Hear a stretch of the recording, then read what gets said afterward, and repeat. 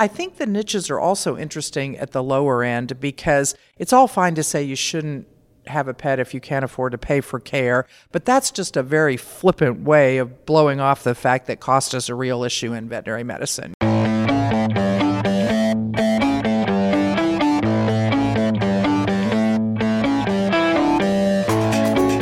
From VetX International, this is Blunt Dissection. I'm Dave Nichol. On today's show, I'm joined by one of the most respected thought leaders on the planet when it comes to veterinary economics, Dr. Karen Felsted. Karen graduated from the University of Texas with a degree in marketing and spent 12 years in accounting and business management, 6 of those with Ernst & Young. She then made a radical career change to studying veterinary medicine at Texas A&M University, graduating in 1996. Returning to Dallas, she practiced both small animal and emergency medicine on a full-time basis while maintaining a veterinary accounting and consulting practice. In 1999, she joined O&E McCafferty CPA Inc., a national public accounting firm specializing in tax, accounting, and practice management services for vets. During this time, she also received her CVPM designation. In June of 2001, she opened her own accounting firm and also joined the prestigious Brachy Consulting Group. In 2008, she joined the National Commission on Veterinary Economic Issues as CEO and spent over 3 years there before returning to business consulting. Karen is currently a member of the Veterinary Economics Editorial Advisory Board, and in 2011, she received the Western Veterinary Conference Practice Management Speaker of the Year Award, and in 2014, the Vet Partners Distinguished Life Member Award. Before you get utterly intimidated by her glittering professional roll call, a quick word from today's sponsor. Your employees are the backbone of your practice, and if they're injured on the job, it's vital to get them back on their feet as soon as possible. And with the average claim costing practices nearly $4,000, having workers' compensation coverage is a must. One Midwest Small Animal Clinic team member was handling a stressed dog during an x-ray. The dog bit the employee in the arm and later became infected, requiring surgery and a hospital stay. Without the proper insurance coverage, this would have been a disaster. But thanks to the practice's workers' comp policy through AVMA PLIT, the $190,000 injury was completely covered. The most effective way to reduce accidents and avoid claims is to have effective safety protocols, and our friends at AVMA PLIT offer a free digital safety manual now available to Blunt Dissection listeners. Download yours today at avmaplit.com/Dr. Dave. Now back to the show. Karen was on my very first list of guest interview when I began the podcast because she is one of the speakers I have learned the most from, and I can think of few others who have had their finger so firmly over the pulse of veterinary business for so long. So it was a real honour to welcome her to the show. I hope you enjoy this wide-ranging conversation with the multi-talented, articulate, and economically brilliant Dr. Karen Felsted. So welcome back to another episode of Blunt Dissection. I am once again in Kansas City, home of the barbecue, jazz, and the wonderful Fetch Central Converse? I don't know what's happened to my teeth there. Conference. Home of the wonderful Fetch Conference. Rainy this year? Rainy for the first time? For the first time in years. Yeah, it's actually cool. You walk up the street without feeling like A, you're in a cloud, it's so humid, and B, you're in an oven. It's wonderful. It's like 80 degrees instead of 100. It's very pleasant, I have to say. So that lovely voice that you're hearing belongs to today's guest, none other than Karen Felsted. So, Karen, welcome to Blunt Dissection. Thank you very much. Thanks for inviting me. I am really excited to have you on the podcast because, well, I wonder if there's anybody with more relevant, useful, interesting data viewpoint on what's going on in the profession, and so I'm really excited to nerd out a little bit on sort of your insights, because I love sitting in your lectures. I always feel like I go into your lectures and I just come out very much differently informed. I'm like, ooh, that's all really interesting stuff. So I nice feel very, to say. Thank you. very, very honored to have you here, and I know that like this is going to be a fun conversation. So you probably aren't aware much about the podcast, but obviously it's a very highbrow conversation we have, very serious, no fun whatsoever, and all the big topics and conversations. And I want to hear about you. You've actually got a very interesting career journey pathway. So you can tell me a little bit about that in a second, but I always want to get into the really big ticket issues first. And I believe you've got a bit of a thing for ice skating. I do have a thing for ice skating. So tell me all about that. So, I mean, and I was never a skater as a kid. I mean, I took lessons like lots of people do and stuff, but, never did anything competitive. But I just like it, probably because my mom liked it, so she watched it when we were growing up. So we're like into it, and we'll go to some of the international skating competitions and that kind of stuff. So yeah, that's one of my fun things to do outside of work. So it was just something as a child. It was who knows why people like different things. Right. My sister's a horseback rider. Why did she get into riding and I didn't, So did you skate a lot as a Not child, seriously. or? I mean, I took Where lessons. was home then? Because if you're skating, was it kind of a cold part of the country? No, because I'm born and bred and lived most of my life in Texas, which is not exactly the There's ice a ton of skating ice in capital of the Texas. world. What? I think I was expecting you All to artificial. like you had Swedish heritage and so skating No, just came like naturally. grew up in Minnesota or something. No. But there's some ice skating. It's actually hard. There's some pockets of rinks. More of it is probably hockey than it is figure skating, But there's some pockets of rinks, and there's some good coaches in Texas. I mean, it's not, you'll find more skaters elsewhere, right. But that's how come we go elsewhere to see these competitions. So So you travel all over, or we, the US? We haven't done international competitions, but there are international competitions that come to the US. Right. And so actually we've been to Canada a couple of times. So there's a series called Skate America, Skate Canada, Skate Japan, whatever. And they do that every year, and they'll have skaters from all over the world. And it's usually it's the top level skaters, the top 20 or 30 skaters in the world kind of thing. And it's fun. We have a great time. It's just a nice little mini vacation. It's in Las Vegas this year, of all places. And I'm like, Las Vegas, why would you have a skating competition in Las Vegas? Apparently they did it to attract other people. I have been freezing in Las Vegas, Western this year. Yes, it snowed. Yes, I was in the desert on dune buggies with Andy Rourke and it started snowing, and it was so cold. That's hilarious. I couldn't feel my hands. Yeah, it was so cold. Who would think in Las Vegas? Absolutely. I could look out from my room at the Mandalay Bay and see all that snow falling down on the palm trees. It was the weirdest thing, wasn't it? It was really fun. Confused, yeah, I feel like anything is possible in Vegas, though. So that's true. There's a lot weirder things happening in Vegas, and look, there's ice skating. How bizarre! True, exactly. All right, Karen. Well, take us back in time to your journey into veterinary medicine. Where did it all begin for you? It's very eclectic. So I actually, in high school, thought I wanted to be a veterinarian, and there was a veterinarian who attended our church, and so I went out to his office on a Saturday morning just to, get a feel for what it's like and stuff. But he was taking the dew claws off of these little dogs, and it was horrible. They cried and they screamed and they bled, and I thought I was going to be sick to my stomach. He was nipping them with nail clippers or something like they used to? I don't even remember the specifics now. I just remember that it was, not pleasant.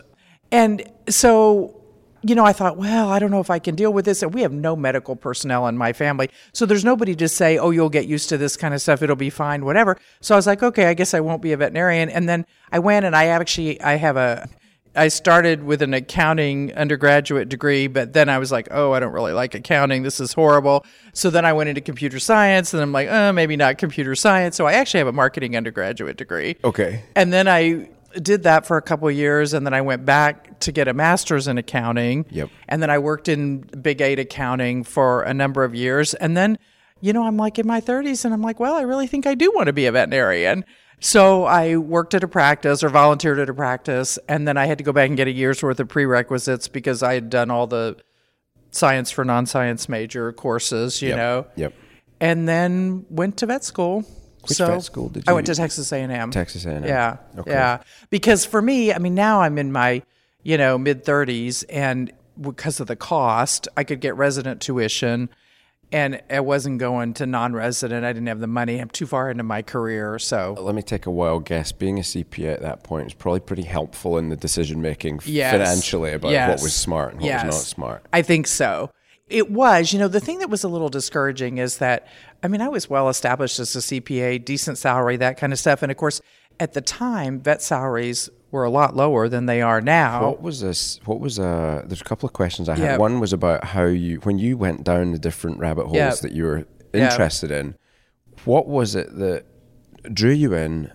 What was the point where you realized this isn't for me? And was there a process of backing out that made that workable, I guess? I'm just thinking that sounds like quite a few bites of the cherry. I don't know. I'm one of those people that's kind of like, why not try something? Right. And so when I wanted to go back to vet school, I had been married for a while. We didn't have children. I was divorced. So, I didn't have any family, ties or situation that would have made going back to school difficult. I'd saved some money, which I put toward vet school. Vet school was a lot cheaper than it is now. What year is this in? So I graduated vet school in 96. Okay, so that's not far off. I graduated in 98. Yeah. What were tuition fees in the US then? Oh, you know what? I don't even remember. But maybe to put it into perspective, I had $30,000 in debt. Oh, boy. So compared to, today's $250, $150, I know it ranges a lot, $500 for some people. That kind of tells you tuition was a lot cheaper. That was my jaw dropping on the floor. So $150 would be somebody going in their home state. Yeah. Where's $500? So I have personally talked to somebody. I used to do some finance courses at Ross, and I spoke to a woman at Ross who was going to have $500,000 in debt. Now, she was going to Ross, which is not one of the lesser expensive ones. That's not just tuition fees, is it? There's other. Yeah. And she had some undergraduate debt in there, too. I have been told of somebody that had debt of $750. Wow. And that, talk about jaw dropping. I'm like, who let you do that? How could you even start life with, $750,000 in debt? It's like 2 mortgages. It's nuts. Or 3. Well, and I think the saddest thing about the debt of any kind is it just limits your opportunities. Yeah. You can't, like I did. I was like, okay, I don't want to be an accountant anymore. I'll go be a veterinarian. If I'd had $250,000 worth of debt, that's probably not an option. But I could do it, So let's dive in here, because I feel like you're probably the most qualified person on the planet to have a conversation about this. Your background with, your overview of the national economic situation in veterinary medicine, your CPA, your veterinary degree, the finger on the pulse nature of the work that you do. I understand how we got here in terms of tuition, and I've asked a lot of guests this, and it flummoxes everybody, but how do we make this work? It's what we're doing sustainable just now. And the backdrop to that question is really about, it feels like we have a leaky pipeline at the minute where, we know graduates, when they're getting up to 3, 4, 5 years, half or more of them are feeling like the profession hasn't met their expectations. Now, as you say, if you've got a small amount of debt, no biggie, right, do something else. But if you're carrying $250,000 worth of debt, that feels like the definition of a tragedy and almost entrapment at that point. So you said something interesting. How do we let people do that? So very bluntly, first question is this a smart decision for people to make, to go into veterinary medicine still? I think it's such an individual decision. And I think it is in some cases. It's probably not in others. I think people need to be very sure what it is that they want to do. I think people need to think very carefully about what they want their life to be afterwards. You can still go into veterinary medicine. Certainly associates make a lot more than they used to. Yep. And if you can find a practice that does well and you're a high producer, you can make good money. You do have some ways to manage the debt with the income-based repayment programs, although that's going to have some challenges 20 years down the line with the IRS implications, the tax implications.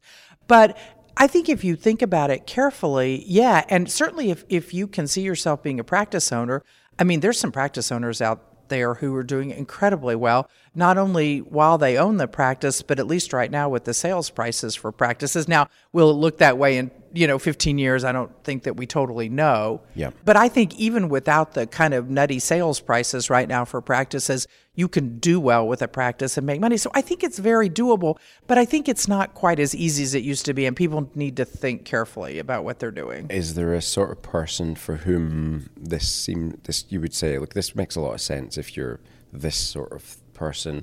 And is there a person who this really doesn't? That's a great question. I think much as I think most people say, I go into veterinary medicine because I want to take care of animals and I love animals and all that kind of stuff. And that's great. It's a prerequisite. You shouldn't be here if you don't love animals. Right, you know what I mean? Right. But I think if you're going into it saying, I don't really care about the money and I just want to have a practice and stuff, I think that's a poor decision. If you have no debt coming out of school and you don't care if your practice is profitable, it probably doesn't matter. You can't count on it to sell it for retirement. But as long as you've got that covered elsewhere, you're okay. But if you've got $250,000 worth of debt, you got to think about the money. Right. So again, when I was down at Ross, one of the professors down there told me about a woman who had been dating a guy who was studying to be an accountant. He broke up with her because he's like, we can't start school with this kind of debt. And, who would ever think that your choice of a career That's cold. I thought that was too bad. Cold. It was kind of cold. It was. Maybe that's for the best there. Maybe, yeah, for a lot of reasons, probably. But it is that was a conscious decision. It's a conscious decision. And it shows you the impact. It shows the impact, yeah. Because why subject yourself to effectively, right. a quality of life? Right. Well, and it is a quality of life thing because, it is going to limit the amount of money you're going to have to do things outside of paying off debt, So whether that's where you live or, you have the hobbies that you engage in or travel or whatever. Yeah. It's a challenge. Absolutely. Yeah. As you mentioned, debt or salaries going up for entry level, is that having a knock-on effect through the rest of the, for want of a better phrase, the funnel, like up the food chain, as it were? So I'm hearing of signing bonuses from corporate paying like $30,000, $40,000, $50,000 to a new graduate to sign on, and then six-figure salary for a graduate. Yeah. The number I was always taught was, for a veterinarian to be profitable, they have to generate, 5 times their base salary. Mm-hmm. A new graduate's not going to generate that much revenue. No. And there's no question, there are definitely new graduates out there that are getting 120 plus great benefits. Right. That's not everywhere. No. It's not every practice, every community. Exceptional. But it's definitely happening. I have a client that I work with on the West Coast, and you can just not even think of less than 120 and benefits. Good benefits, I guess, is what I'm trying to say. So right. But now those are more experienced veterinarians too. And the goal has to be you get them in, but you've then got to make your practice busy enough and efficient enough that they produce enough to make it worthwhile. Right. And so how does a practice go about that? And then, a graduate will stay on average for about 15 months. This is Royal College of Veterinary Surgeons data. I don't know if you've got That's interesting. I hadn't heard that, but... Well, this is a workforce survey, 2013. I think it was 15.4 months is the average. I could see it's the that. median. And obviously, but then they also looked at the bottom end, and the number of graduates that move jobs within their first 12 weeks is an incredible percent. It's like low to mid 20%. Wow. Which is 3 months. 3 months. Now, if you're paying a signing bonus or recruiter fees, that hurts. Yeah. How do you build systems that get somebody who effectively doesn't have the skills to, they're not having that sort of ability to engage with clients, the skill set to convert possibility into, opportunity into tangible income for the practice? How does one build a system? Like, what systems are you seeing that work in that environment? The systems that work, because you really need a couple of sets of systems. You've got to have a practice that works efficiently, and then you've got to have systems for training your doctors. So from a team standpoint, a non-doctor team standpoint, you've got to have well-trained technicians, well-trained receptionists, well-trained everybody. You've got to think through, every time a client comes in, what are the steps that we're going to have to go through? Who's going to deal with the client? What's that going to look like? What's the workflow going to look like?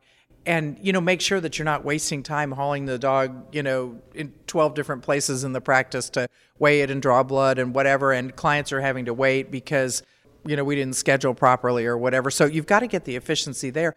But then I think the practices that work best, and I haven't seen very many of them, but they're definitely out there, are the ones who have a very structured training program for a new associate. And that program may look a little bit different for a brand new grad from an associate who's worked elsewhere. But I think the associates who spend some time in that training program up at the front desk, so they spend a couple of days up at the front desk, they spend a couple of days in the kennel, they spend a couple of days shadowing other doctors, they get clear training on how to use the equipment in the practice, so they really understand how that practice operates. And then they also get training in communications. But that communication training should be everybody in the practice, and I think that has to be ongoing. Yep. But, it all comes down to training people and giving them the tools and resources they need. Are there, training, clearly a big area, maybe that's a good place just to wallow around in and dissect a little bit more. A successful practice, you've consulted with hundreds, if not thousands of practices and seen circumstances. What are the common threads, the red threads that run through a well-run practice? We hear about, the no low-profit practices out there. So there's maybe a part two is then, what are the common things that really are almost definitely going to result in being no low? So part one first, let's go with what brings us a high-profit, high-performing... A high-profit practice. I think in the practices that I've seen that are of the highest profitability, it's the efficiency and the frugality and the prudence in spending. And of course, it's a little bit different in everything. Inventory control is one of the areas that I see is often just massively out of control. And yet inventory control is one of the easiest things, if you get the right person to focus on it, to keep under control. Yeah. But practices just don't have the right person. They don't spend time on it, whatever. And yet that's so simple to make work well. I mean, like staff drama, you're never going to make work well, right? I mean, in most practices, every once in a while you see one. But inventory control, you can do something about, and it's a big expense. Some of the other stuff, it's. I mean, we're not going to count the paper clips every day, right? But then when it gets down to labor costs, then you're talking efficiency. Right. So that means doctors have to be productive. They have to communicate well. They have to have appropriate staff people to, so they can do just what they need to do as a doctor, diagnose and treat. Right. So really zeroing in on the things that only the doctors can do and having their hourly rate maximized. Yes. And using more support ancillary staff to do that. And of course, the other piece of this, and this gets hard too, is that a doctor can be a massively productive doctor, but if the practice isn't bringing in enough clients, so the owner or practice manager also has to make sure that the demand out there is appropriate for the number of doctors, because you can have efficient doctors, but if you have too many of them and you don't have enough demand. And, right now, you look at some of the areas, the suburbs of Dallas near where I live, we don't need any more veterinary clinics up there. There's just too many.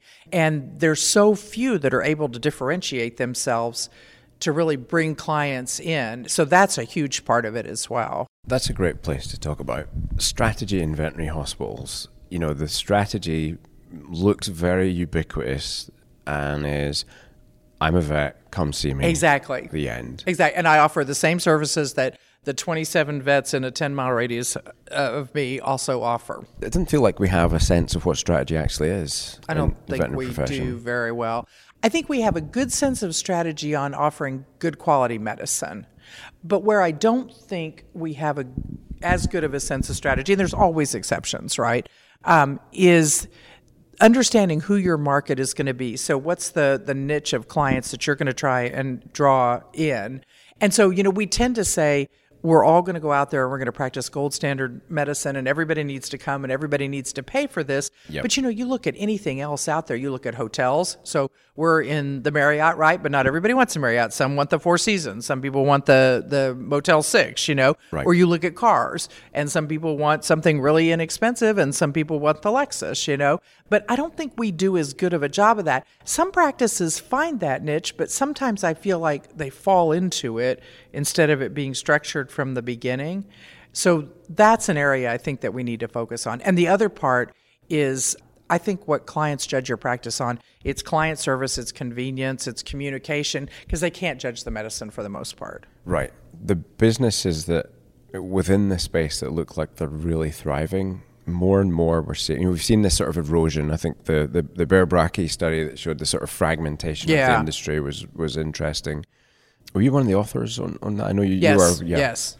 Yeah. So obviously we had the great oversight, and the sort of, it was like almost like the big six sort of insights that came out of that, and one of them was that fragmentation.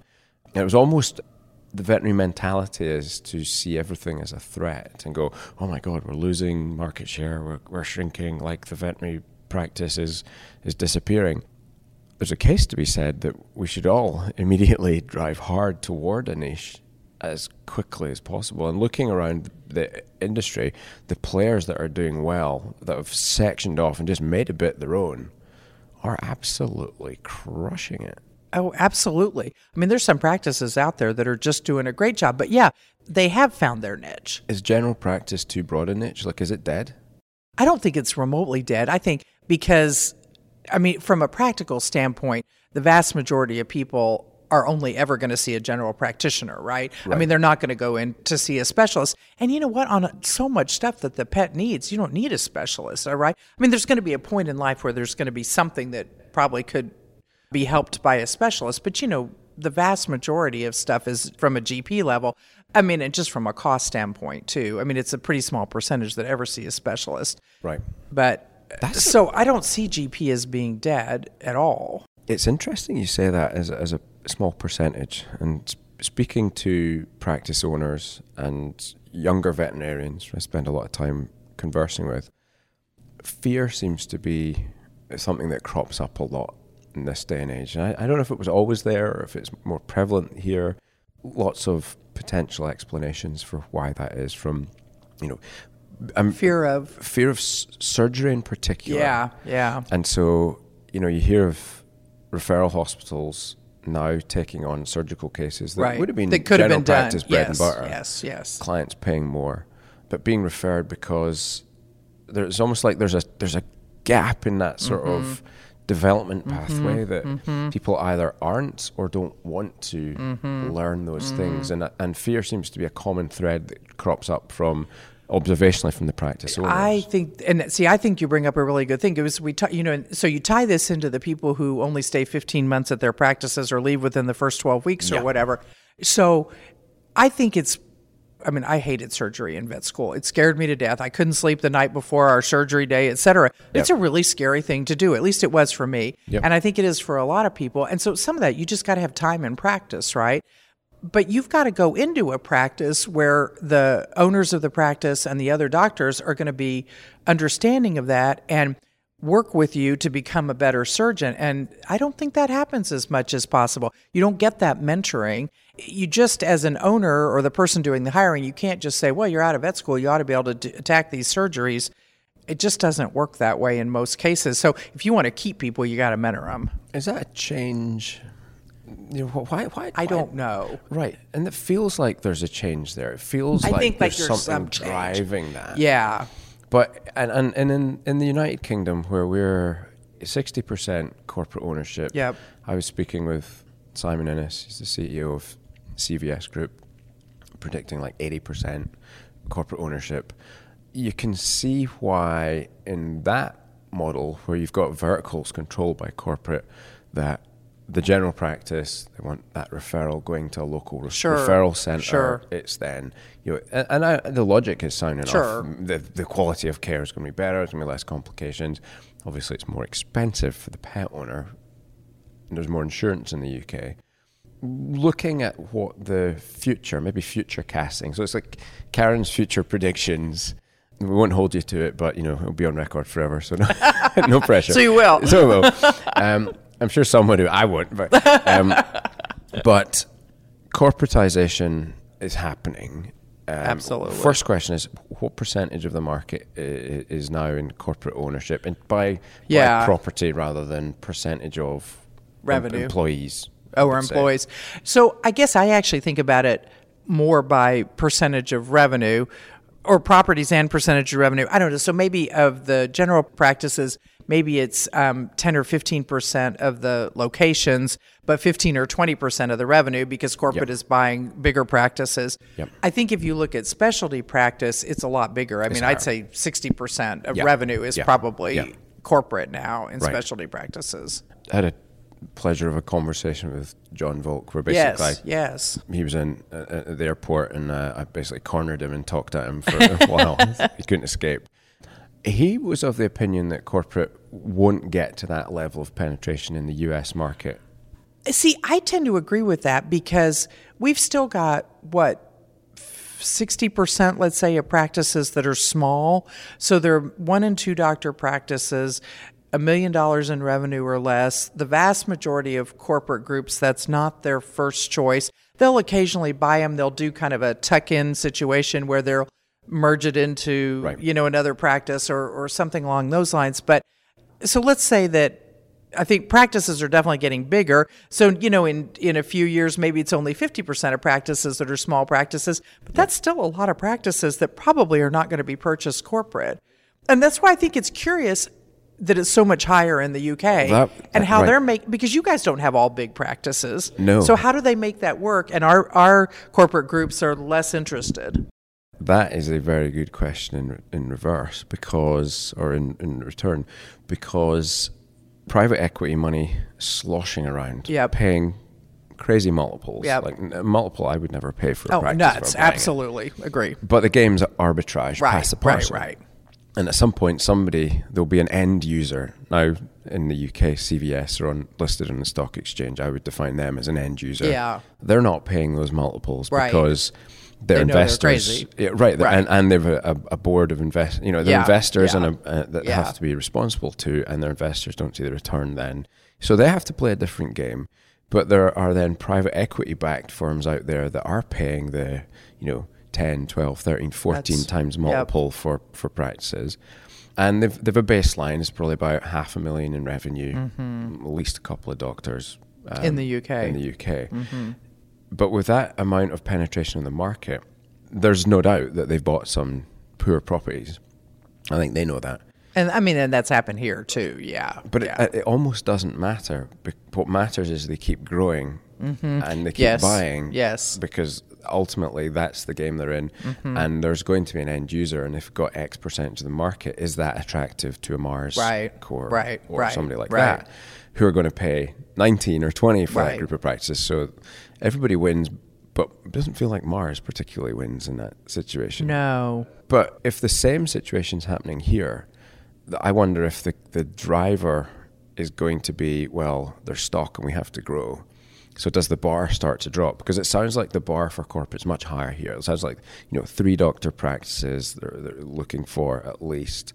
Certainly 2. Certainly 2 doctor practices and $1 million in revenue. Right. But I also think, like you said, a 2 doctor practice at $500,000 in revenue in the UK, and that's really here a 1 doctor practice. Yeah. So there's some differences in pricing and the pound versus the dollar and that kind of stuff. And that would be about 2 doctors, $750,000. That would I mean, right now with us doing bad things with Brexit, that means probably it's about $400,000. Right. Let's not talk about that. Brexit is an interesting one. Right. Oh, no. Yeah. Exactly. But we have our own problems here, so we'll leave those alone. Stay off of that. Yeah, Right. Let's leave those alone. But I wonder really how far that goes, and it would be interesting if the market didn't. Is it a healthy thing for the market to end up so corporatized with so few? I think I never think about it like that. Well, I guess I do and I don't. To some extent, I'm a realist, right? And it is what it is. When you talk about it being healthy, it's certainly been healthy for those who have sold their practices and made more money than they ever thought that they were going to. Yeah. So, I mean, and I think it's healthy too. I once heard Bob Anton with VCA talk about all of the things that VCA has brought to the market. I think he was honestly tired of VCA getting beaten up a lot, But he was right in some of the stuff he talked about, because it's offered not just the sales opportunities, but it's offered employment opportunities for more people to get to do more different interesting things. So if you're tired of practicing, you can be a business development person. Yep. If you're tired of being a practice manager at one hospital, you can be some kind of a regional manager. And so they brought some employment opportunities, probably brought better benefits and compensation to at least some people. So there's been a lot of positive things there. The people I feel the sorriest for right now, and that I think it's harming the most, is the younger veterinarians now who want to own a practice. And it's incredibly limiting to whether or not they can find a practice or to the type of practice they can buy. That to me is the saddest part. Right, and put together with that debt and saying, well, look, because if you're going to, you either buy into a practice, which was the traditional way. It also feels like that was a mentoring pathway as well. Yes. So I'm going to settle down roots here. If I want to have partnership, I'm actually going to have to pull my weight and bring something to the table. Yes. But if I want succession, I'm going to have you be able to replace me. Yes. So there's a complete win-win. Yes, absolutely. We're both focused on something slightly different, but the same thing helps us both here, hence we'll mentor. When you're selling a practice and now you have 1 or 2 years, where you have to stick around, or, you're a bad seller and you take a hit, your skin's not in the game anymore. There's a mentality shift, and the level of, that sort of discretionary input changes. From a mentoring standpoint? Almost from an everything standpoint. I think probably from an everything management standpoint, at least is how I see it, Yep. I think a lot of those doctors still love sticking around practicing medicine. So I don't Yep. think that the mindset necessarily changes on the practice of medicine. I don't think most of them liked management to start with, and it's a big sigh of relief to have somebody else worry about it. Okay, so and I'm going to keep probing on this one, and I'm almost trying to formulate ideas and just bounce them off you because you've got a big brain.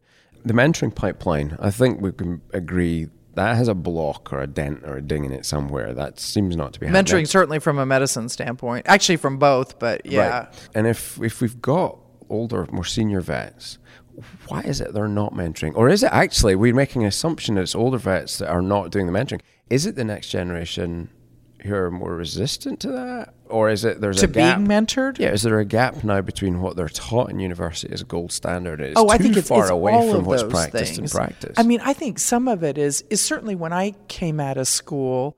I mean, I think I'm sure it's an age bracket. But, if you came out of school 50 years ago, right, Yeah. you certainly didn't get any mentoring in your first practice. And, there weren't the opportunities to make referrals to specialty hospitals. So if the pet was going to get care, it's going to get care at your hospital. Right. And so you had to be aggressive in learning things and trying things that you hadn't before. Right. So it was situationally, I think, very different than it is now. Right. If you come out of school now, I mean, you've spent your whole academic career working with specialists and with this idea that you need to refer. Is there a different mindset with the younger veterinarians where they're more nervous about trying things? I think so. Some of it, I think, is how they're schooled and how they were brought up. Right. Right? But I also think the older generation, because they were never mentored and they just, I'm going to get in here and try it. I've never done a cystotomy, but oh well, Right. Suck it and see. Exactly. It didn't die.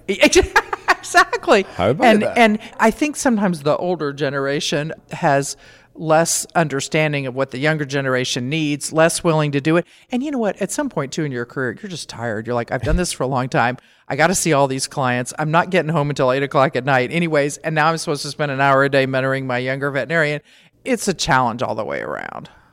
It's interesting. So, and you were talking about this ties a couple of things together. And now I can't remember who it is that's doing this, but I was hearing about, because, trying to find ER clinicians right now is a total nightmare. Oh, yeah, really hard. And so it's one of the corporate groups, but is essentially putting together kind of like ER school for people who want to work for them and work in ER. And so they've got a whole very structured training program set up so people can spend time learning some of those skills that you need, getting comfortable with it, and then they send them out to their practices. And I'm like, that's cool. I thought that was great. Yeah, absolutely. There's something similar in the UK with Vets Now, a big national provider of after-hours care. Yeah. And they have, good training programs to pull people in. Yeah. And almost, not de-stress that, but take the fear factor away. Absolutely. Because it's just another skill. And of course, that's one of the things, we kind of go back and forth talking about corporate and independent practices. That's something a corporate practice can do that's hard for an independent practice to do. Right. But it's the concept that I think is really attractive to younger veterinarians. It's that training concept, and there'll be somebody, the mentoring, to help you along. Yeah. So, yeah. Changing tack slightly, what are the trends that you're seeing in the future that you think are going to be the most impactful over the next 5, 10, 15 years? What's on your radar is stuff you're interested in or noodling on, or just think, this is actually going to change the game? I think the practices that are going to be the most successful are the ones that, good quality medicine in my mind is a given, right? I would never suggest that you practice poor quality medicine. But I think the practices that are going to be the most successful are those that have a niche and are providing the non-medicine stuff that niche wants. A lot of that is convenience, but a lot of that is price too. And so I think it's finding that niche. It's recognizing what is it my pet owners want. Part of that's from a medicine standpoint, right? So, you're going to have pet owners who love their pets and want to provide the best basic care that they have, but they're never spending $3,000 to diagnose a cat with lymphoma. Just not going to happen, Right. But the practice offers the basic stuff, and then also from a client service or convenience standpoint sees what's important. And maybe that's Sunday hours, maybe it's evening hours, whatever it is. And then also can price it to meet the needs of these various groups of people. So I think more niche practices is going to be successful, is part of it. I think telemedicine, too, is going to be interesting. Telemedicine, pause on that, come back to that, because that's a good one to talk about. Are there any examples of practices or niche businesses that jump out to your mind as doing it right? And can you articulate what it is that they're doing? I think you certainly see the niche practices at the high end where they're not they're not a specialty practice because they don't have board certified specialists there, but they're offering high end medicine. They're doing a lot of that surgery you mentioned that doesn't have to be referred, but is done. They tend to charge high fees. It's a high touch kind of a practice. So there's those niches, but there's a very small number of pet owners who either can or choose to pay for that, right? So then you have to look at niches. And then there's a ton of people that are kind of in the middle, this sort of mainstream veterinary medicine. Those don't differentiate one from another very well. But then I think the niches are also interesting at the lower end because it's all fine to say you shouldn't have a pet if you can't afford to pay for care. But that's just a very flippant way of blowing off the fact that cost is a real issue in veterinary medicine, And so at the lower end, we see niches now. We see people who go to the 2-hour clinics at Pet Supplies Plus and get their vaccinations. And, a lot of mainstream veterinary medicine tends to put that down. But those are people who care about their pets and are trying to do the right thing. And some of that is about cost. Some of it, I think, is actually about convenience. I think they find that more convenient than a typical veterinary hospital. You're starting to see the start of the practices like in Walmart and stuff. Right. They offer more services than the Pet Supplies vaccination. They're actually offering some limited medical services. That's a niche, I think, for a group of pet owners who find that works for them. Yep. And again, some of it is cost, but I think a certain amount of that is convenience. I have seen then more in what we would consider your typical independently owned practice.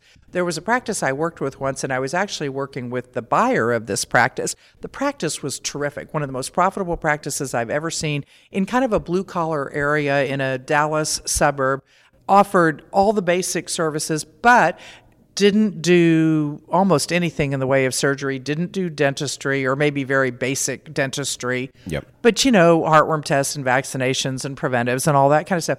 They did that amazingly well. They had a very loyal clientele, very profitable, so it sold at a good price. The buyer, though, was like, oh, but I want to take this, and now I want these people to do dentals, and now I want these people to do more, more complicated kinds of surgeries, and this and that and the other. It didn't fit that clientele. He ultimately ran that practice into bankruptcy. Yep. Because those people are like, this isn't what I want, it doesn't work for me, and I'm going elsewhere. So it's those kinds of niches as well that sounds like a classic example of buying a business that's flying along at the top. Exactly. And then it's Right. almost the reverse of what you'd want to do is like find that. I'm curious on this as a strategy, finding a business that's broken but has a customer base. Which is this? So let's go back to our graduates. Yeah. Right, let me pitch this in a different way. Let's go back to our graduates or young doctors. They've cut their teeth. They've become competent enough to think, okay, I'm ready for the next challenge.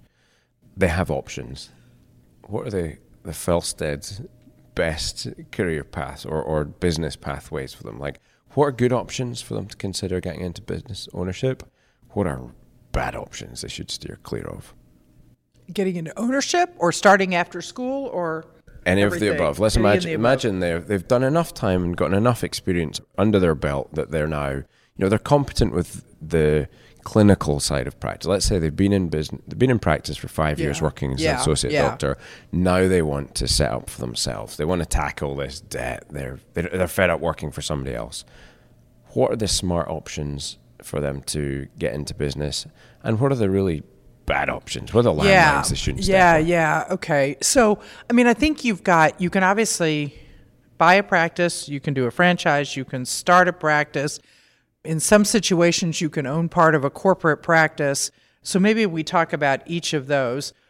The franchises I've seen are expensive, and I struggle with whether that makes sense if you're going to own a franchise. What does that model or be a look like franchisee? typically? Well, because it usually ends up meaning that you may have an initial franchise fee that you have to pay. I struggle less with the initial fee, but it's going to depend on how much it is. It's the percentage of the revenue or the expenses that you have to pay for to the franchisor. So management fee, effectively? Management fees or fees for particular services. But, if you're all of a sudden paying 5 or 6 or 7% of your revenue for that, I mean, your 20% profit margin just became 14 or 13. Not saying there couldn't be a model out there that works, but if I were going to look at a franchise, I'd make sure you get some strong financial advice before you launch into it. And that sounds like quite a reasonable management fee compared to some of them. Like I've heard 15, 20% management fees. I can't even imagine a 20% management fee. No. That's nuts. I mean, that's your whole profit margin right there. So yeah, that doesn't make any sense. Not for the management, not for the practice. And there's not a lot of franchise options out there, and I don't think many people do it. But I actually just recently read an article about this, which is why it's a little bit on my mind. I'm not saying it's necessarily a terrible thing in a particular situation, but that one I think you really need some advice on. Yeah. So then there's owning a piece of a corporate practice. I've typically seen that happen when a corporate group has bought a practice that has associates who had wanted to be owners and now they own some small percentage. Yeah. And I think that can work. Again, I think you need some financial and legal advice on that to make sure you understand what percentage are they typically getting in there? Small, like 5, 10. Yeah, something like that. Certainly the corporate group is going to have overall the majority ownership. Absolutely. Yeah. Okay. So then we come back to what you've seen more historically, which is startups and buying a practice. The challenge right now with buying a practice is, you used to be able to find a practice that was $1.5 million, $2 million, $3 million in revenue and purchase it, right? You might have worked in it or you found it through a broker. I mean, but that was a very reasonable, easy enough option, right? Yep. That's hard these days. And what would a multiple have been back then to buy a practice and like even that? now, if you're talking about selling from one veterinarian to another, the multiple's 5, give or take, so maybe 4 to 6. Okay, all right. And that's totally reasonable. Comforting to Completely hear. And reasonable, and you could pay that off in 10 years, and you could get financing for it. Right. And very, very doable. Right. Exactly. You could get financing for it even with a certain amount of student debt. Right.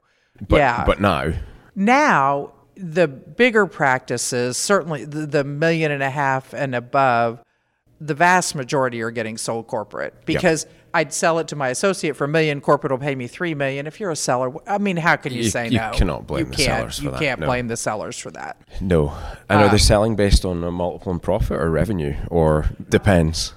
The more profitable you are, the better, no matter who you sell to. But if you've got a practice with a certain level of profitability, you'll get more selling it to corporate than individually. Yeah. So.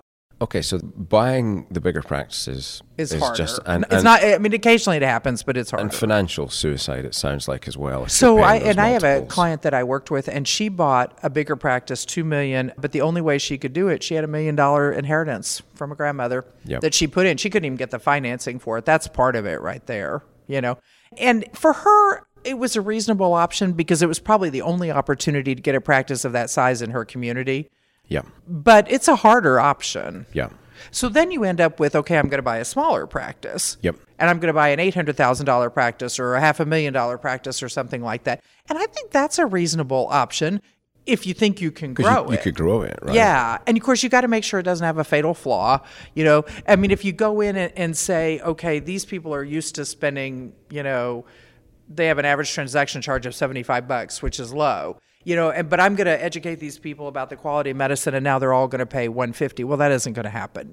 You can move people somewhere along the line. So you've got to be comfortable with what you're getting and what you can do to grow it. What other fatal flaws are there in that decision? The fatal flaws in my mind are the practices that, one is the level of medicine. And when I say fatal flaw there, it's not that the level of medicine being practiced is bad as long as it's meeting, the minimum standard of care. It's a fatal flaw for an individual buyer, though, if they want to do something different. Right. That's something they're going to have trouble changing. I mean, maybe over a 10-year period they can, but then they've essentially just got a whole new group of clients come in. Yep. And then why'd you buy this practice? Maybe you should have started one. Although at least when you buy something, you've got some revenue coming in. Yeah, exactly. So it depends on the situation. Yeah. But other fatal flaws, I think, are ones where you've got a really toxic environment with the employees or a poor reputation in the community. You go and you look at the reviews and 3/4 of them are terrible, those kinds of things. Does that come down to then the fatal flaw is paying too much of a premium for a practice at that point? So Yes. if you got that practice for 1/4 of the price because nobody would touch Yeah. it, that could be a bargain. That could be a bargain if it's stuff you think you can fix and that sort of stuff. Yeah, exactly. But harder to fix. Okay, and then so does that leave... And then startups is the last one. Okay, so let's Yeah. talk about that. So I'm not a huge fan of startups because I feel like we have plenty of veterinary practices out there. I think most communities that you go to, they don't need any more veterinary hospitals. They're well served. But sometimes people find a niche, right? And it's either a geographic niche, like they've gotten to, I think this happened in Denver, maybe in Dallas too, where you're starting to see an increase in the number of people living downtown. There weren't any practices downtown. Now they are. And the people that got in there first, have established a base there. So that kind of a niche, or if you can find a client service niche. Yeah. But it's not just offering convenience and client service. You have to communicate it out to pet owners so they know to come to your practice. And that's the other piece people aren't good at. That is, having done both, the startup is so much harder and so much more fraught with really terror. Yeah, I totally agree. I have a client I worked with who started a practice in the Midwest, and I talked to him like the second day it was open, and he was talking to me. He's like, "We're here." And there's no clients coming in the door. And I was like, oh my God, that is really the scariest thing in the world, feel like you're just stood in the storeroom burning money. Yeah. And I think, 20 years ago, you could just open a practice and people came and it wasn't a problem. It's a lot harder now. Most of them don't go bankrupt, but they're not bringing in the revenue and profits they hoped they were. How long would it typically take for somebody, somebody setting out in that pathway, or maybe for each of the pathways, what's an expectation to set on when you will start to be taking some significant money profit home out of it? Yeah. It varies a lot. And I'm assuming over and above a minimal base salary, just the least you can take out of it to not mess up the cash flow. Several years. I mean, I don't think you can count on it being much beyond that. Like the one I was talking about who was talking about, like we're here, but there's nobody coming in the door. He's been open a year and a half, and he's taken home $50,000 a year. Yeah. So there's obviously has to be another source of income as well. Either you've got a spouse or a significant other, or you've got savings or something. Right. I knew one woman who opened a practice, and she didn't have a non-compete. She opened it a couple of miles away from where she had used to work. She had $1 million in revenue in year one. Right. But that's the exception, not the rule. I know, like not having the non-compete is like, oh yeah. So she just sucked across a bunch of clients. Sucked across. Yeah. That's nice work if you can get it. Nice work if you can get it, but yeah. I like that. Telemedicine. Let's dive in there. So what are your thoughts on this is such a big field, and even defining what the heck it means is quite a task in its own. So, which bits of telehealth, if I can call it telehealth? Yeah, I think telehealth's a better term, actually. Which bits are you excited about and think will change things? I actually think the telemedicine part done right, and there's a couple of different aspects of that, has the opportunity to change things a fair amount. The difficulty with, and when I say telemedicine, I'm meaning we have a VCPR, right? Okay, and so we're actually diagnosing and treating, electronically, so to speak. Yep. I think, what's hard about that right now, we're still dealing with the legal issues, and, the big one being, can you establish a VCPR electronically, or does that have to be in person? Yep. And then when is it appropriate to treat afterwards? What are your thoughts on that? I think I am not really a fan of establishing a relationship electronically. I personally would like to see the patient at least once. Right. And then I think that you have to decide where it's appropriate to use telemedicine. If I've got a patient that I've been treating for some kind of a skin disease and they're like, oh, Fluffy's itching again. Can you take a look at this? Look at these nasty pustules, or whatever. Yeah. I could feel very comfortable doing that. If they're like, Fluffy's having seizures and can't walk, I'm like, maybe we need to come in, Right. But I think this is part of the problem. This is why I think we're having so much trouble establishing what telemedicine is going to look like. It's not a straight line interface. It's not a straight line. It's not all or nothing. Yeah. It isn't like if you say, okay, yes, I'm going to do telemedicine, now I'm agreeing that I'll establish a relationship electronically, Yeah. and I'll treat everything that way. Decide what you think makes sense and do it. Right. But I think if we as veterinary medicine don't be actively involved in establishing this, I think it'll get crammed down our throats and we won't like it very well. Who'll cram it down our throats? I think the public demand will cram it down our throats, and legislatively it will. It will. Yeah, Yeah. Absolutely. Okay. I'm a little passionate on this topic because this is actually my frustration, I think, sometimes with any kind of change in veterinary medicine. Leave telemedicine or telehealth out of it, but it's anything. It's wellness plans, it's whatever. Yeah. It's the fact that you can buy drugs, from PetMed Express now. Yeah. I mean, I think part of what is holding us back as a profession, certainly holding back individual practices, is the concept that pet owners should have to do it the way that we want to do it. Right. And we as a profession shouldn't have to change to meet the needs of our clients. I think that's a challenge. We always feel like technology and innovation and marketing always seems just a couple of steps ahead of the regulation. Yes, absolutely. And in this case, and not just regulation, but how people feel about it. Right. And it's pretty clear clients would like. Yeah, I think this. so. Absolutely.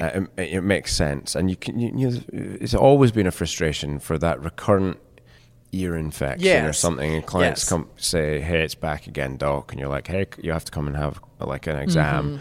And it infuriates them. So that makes perfect sense. The technology side of it seems like actually we're a little behind where we need to be in order to, and I agree with you about, I'm uncomfortable with us establishing that VCPR electronically. Yeah. There is and certainly the training I do in the exam room, there's an art to collecting that history, to getting that physical examination, to reading the room and what's actually going on here. You just don't get that on a Skype call. And there's just some things without a physical exam you can't find. Right. I remember when I was practicing, we had a dog that we were about to anesthetize. I was straight out of school, so I did a full physical exam on this dog prior to anesthesia. It had pulse deficits. Yeah. Never find that on a if you were not doing a physical exam. No, right. Yeah. And technology would have a hard time picking that up. Yeah. Well, existing technology. Yeah. But there will come a time, and it's probably not too. Subdermal chips that read at ICF and give you more accurate readings. We sort of have that for things like diabetic management now. Yeah. But for everything, the wearables technologies that seems really useful in terms of data gathering and processing. And we've seen people with forays in there, which not quite worked and probably a little too early, and the technology's a bit clunky. But we're going to be there at some point. Right. And the speed of technology and processing power is just phenomenal. So that'll happen before long. It will. What does the role of the veterinarian look like in the future with technological advance and change? Where do you see that? That's an interesting question. I hadn't thought about that. I mean, I think to some extent, technology can also take care of some of the more boring aspects of practice, in the same way that using technicians can as well. I mean, how many times do you want to have the flea talk, right? How interesting is it taking some dog's temperature, So, I mean, I like that aspect of technology.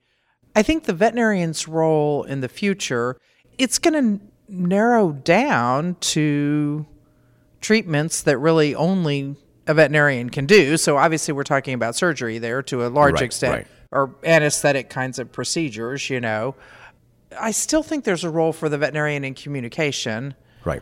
Because they are ultimately the doctor, right? I'd have to think some more about this. It's an interesting question. I haven't thought about it quite that broadly. Technology feels like it's got its place, but it's not going to replace it. Technology. Right. We trust people. Plus, technology can't pull together. Technology doesn't have the thought process.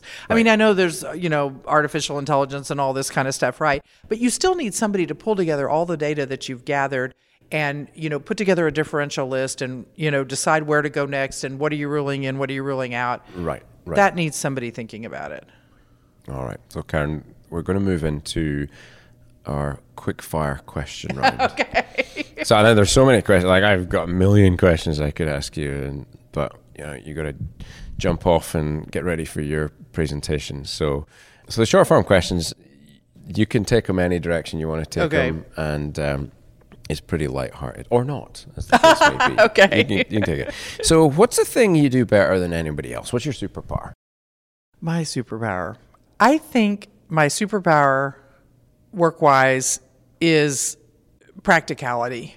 I think I can take a lot of information about a practice or what I think is going on in the profession and synthesize it into, here's what I think that we should do. And when I get feedback, like when I speak or whatever, that's what I get a lot of feedback on, is it's not just, it's practical. It's, here's something I can actually make a change on. And I don't think everybody does that. I also think I do a good job when I'm working with individual clients in customizing my recommendations to their practice. Okay, so the flip side to that then is, what's your kryptonite? What's your Achilles heel? Oh my God. And how, if anything... I don't want to do HR management. That's why I have a very tiny company. I can talk to people about it and what you need to do, but my lack of patience in that area. That's why I don't spend a lot of time going into practices. Okay, got it. If you could change... if you change one thing, and it'd be an impactful thing about veterinary medicine, what would it be? Make us more open to change. Okay, so make us more changey. Yeah. This one's one of my most fun questions. What was the best piece of advice you've ever given or received? I think the best advice I ever got actually came from one of the first accounting jobs I had. I worked for Ernst & Young, which was one of the big 8 accounting firms. And it was actually just a whole thought process about how to think through problems and how to solve them. So I guess it's not one piece of advice, and this is probably why I'm very practical in the advice that I give myself, but it's not just accepting something, but going, why is that? How did it get to be like that? And so I guess it's to think through problems before you ask questions or assume that you know what the answer is. And so it's using common sense, right? So that fleeting, occasionally seen commodity. Yep. And what was the worst piece of advice you've either received or given? When I was going to do my year worth of prereqs before I went to vet school, and these people at UT Arlington are like, oh, you couldn't possibly take nutrition and biology and chemistry all in the same semester. And I'm like, oh yeah, watch me. And I did. So you got to know yourself and what you're capable of and how much you care about making it happen, you know? Okay. What's the best gift you've given or received recently? You got a physical gift? Yeah, what's the coolest thing that are you sort of a nerdy, geeky sort of a person and you get cool things? That's a hard question. No, I don't think I'm that. No, not particularly. I don't know. Nothing pops into my mind on that one. I think you should go to your next question. Got it. If it comes back, I'll tell you. Now, one of the questions I have a reading list that's ridiculously out of control, and this question does not help that situation at all. So I'm not sure why I keep asking it, but I'm always really curious about where and what people are into and riffing on at the minute. So have you read any books or maybe in the last 12 months? The books. It's my Scottishness coming out. It is your Scottish accent. So like Karen's looking at me going, what is a book? What is a book? I haven't read any books. It's a strange, weird thing. Do you mean booze? There you go. So you could go booze as well. So what book has been very impactful for you that you've read? Like, is a good book in the last 12 months? It's probably not the 12 months, but I tend to read a lot of outside of work because I feel like I'm just thinking, all the time in work. And so when I'm outside of work reading, I tend to read light stuff, just fun fiction and that kind of stuff. But if I'm going to think about books that have been impactful to me from a life standpoint, it's a couple of the Ayn Rand books, so Fountainhead and Atlas Shrugged.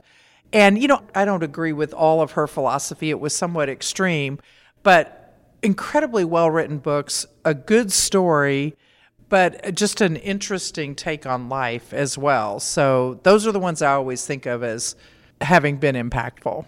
And perhaps associated with that, you spend a lot of time on the road traveling. How do you keep yourself sane? Do you have Any habits or things you do just to look after yourself? Yeah, I do. I carve out because even though I like to speak, I like to talk with you and friends and that kind of stuff. I'm a genuinely an introvert. I always think about introvert versus extrovert on how do you recharge yourself. Yeah. And I have to have time to myself. So Yeah. I've gotten to the point on the road that I carve out time for myself.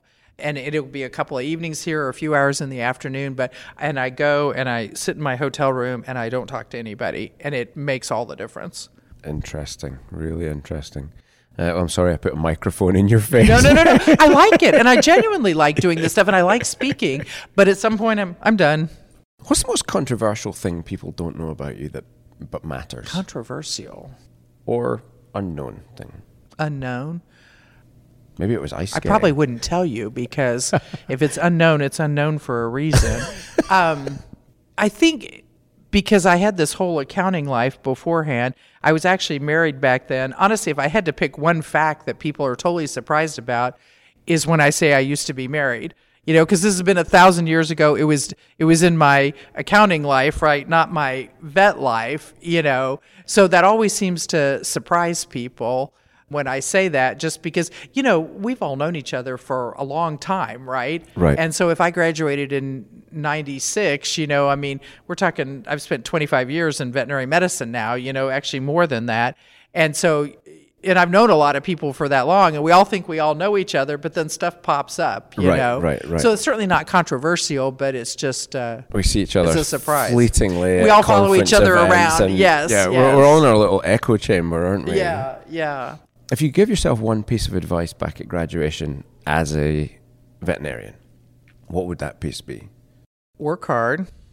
And I get work-life balance. I'm not a good practitioner of it, but I believe in it. Present company entirely included there. Yeah, and some of that's my generation, right? I'm the suck-it-up generation, work hard, which is not always healthy. But still, if you're not putting the time in, you're not going to achieve some things, So work hard, but I think be always open to learning from everybody. Even the people you think are morons, you'll learn something from, and be willing to admit your mistakes, because we all make them. Amen to that. Now, what's your weapon of choice when it comes to communication, social media, things like that? Do you have a preferred option? I don't do a ton of it. So I have a Twitter account. You'd never be able to find me, and all I follow is cats, gymnastics, and ice skating. But I don't post. I really don't do. So I follow some on social media. I don't post on it. All right. So, and I think part of it is that introverted part of my nature. It just makes me uncomfortable to say, here I am, wherever. In which case, I'm going to rephrase the question. Okay. The question was going to be if you could send one tweet. Oh, bad idea. And everything could light up with it. But let's use a different question. If you could get a message across to everybody in our sphere, or heck, let's increase the sphere, like in the world. The world. What would the message be? I use the frame of Twitter because it limits the character. Yeah, count, right. Keep it short. Right. And it might be, if you could flash up an advert on every laptop in the world, what message would you want the world to receive from you? You get one. It's a one-time deal. A one-time message. That's hard. I guess it comes down to, probably ties into some extent on advice to new grads and that kind of stuff, but it's a little bit broader. I guess, I'm not going to phrase this right. I'd have to think about it a little bit more. But I think what can change and make any relationship more powerful, whether that's with a colleague or a client or somebody that you have a personal relationship with, is open and good quality communication. It's listening to people. It's not putting them down. It's not assuming that you know everything. And so if you can focus on improving communication skills, to me, that makes all the difference in the world. Perfect. Where can people find you? Not on Twitter, but if they want to reach out to you, like my contact information. Yeah, and stuff. you don't have to give an email address or whatever, but where would you like, because people listen to the podcast, lots of people listen to it, and they often like to either say thank you or get in touch, or if they want to have Karen come in and take a look at their numbers and help them out. So where do they reach three you? things. My website is www.pantherity.com. So it's PANTHERAT. It looks like Pan the Rat, but it's pronounced. Right, so tell me about that. Where does that name come from? So Pantherity is actually the genus and species of tigers. And I picked it just because I like tigers and I wanted an interesting name for my company name. But when I called GoDaddy to get the domain names, the guy goes, Pan the Rat? Is that really what you want? Never thought about it like that. I'm like, that's an unintended consequence. But I tell the story and people laugh and they remember it. So www.pantherity.com. Pantherity.com. Okay, so that's one of the places. That's one. My email is karen@pantherity.com. That's easy. Want my phone number? Sure, go ahead. Cell phone number, 214-862-3802. All right. Those are all the best ways to get me. Perfect. Karen, you've been such a good sport coming on. I've thoroughly enjoyed our conversation. Totally enjoyed it. I just feel like I've absolutely just scratched the surface. And it'd be fun to keep talking. Right. So you have to run, do your presentations. I'm going to be respectful of the time and let you go. If you have questions for Karen, get in touch. Let her know. Send her thanks for being on the show. But Karen, thanks for the work you're doing in the profession. Your ability to go and crunch that number and give us insights. I like number crunching. Certainly, I appreciate that superpower from you. So thank you so much. Thank you so much for having me. This was fun. So just me again. Thank you so much for listening. Couple of shout outs. Firstly, to Karen. Wasn't she a wonderful guest? And didn't she share such brilliant information? Please show her some love on the internet and let her know what you thought. And also, if you enjoyed the show, if you are enjoying all of the shows, shout me out on iTunes. Leave a star rating, leave a review, very gratefully received. But most importantly, please tell your friends about the show. And finally, don't forget to request your free digital safety manual and free insurance quotes from our show sponsor, AVMA PLIT, at avmaplit.com/Dr. Dave. Until next time, be safe, be well, and be happy.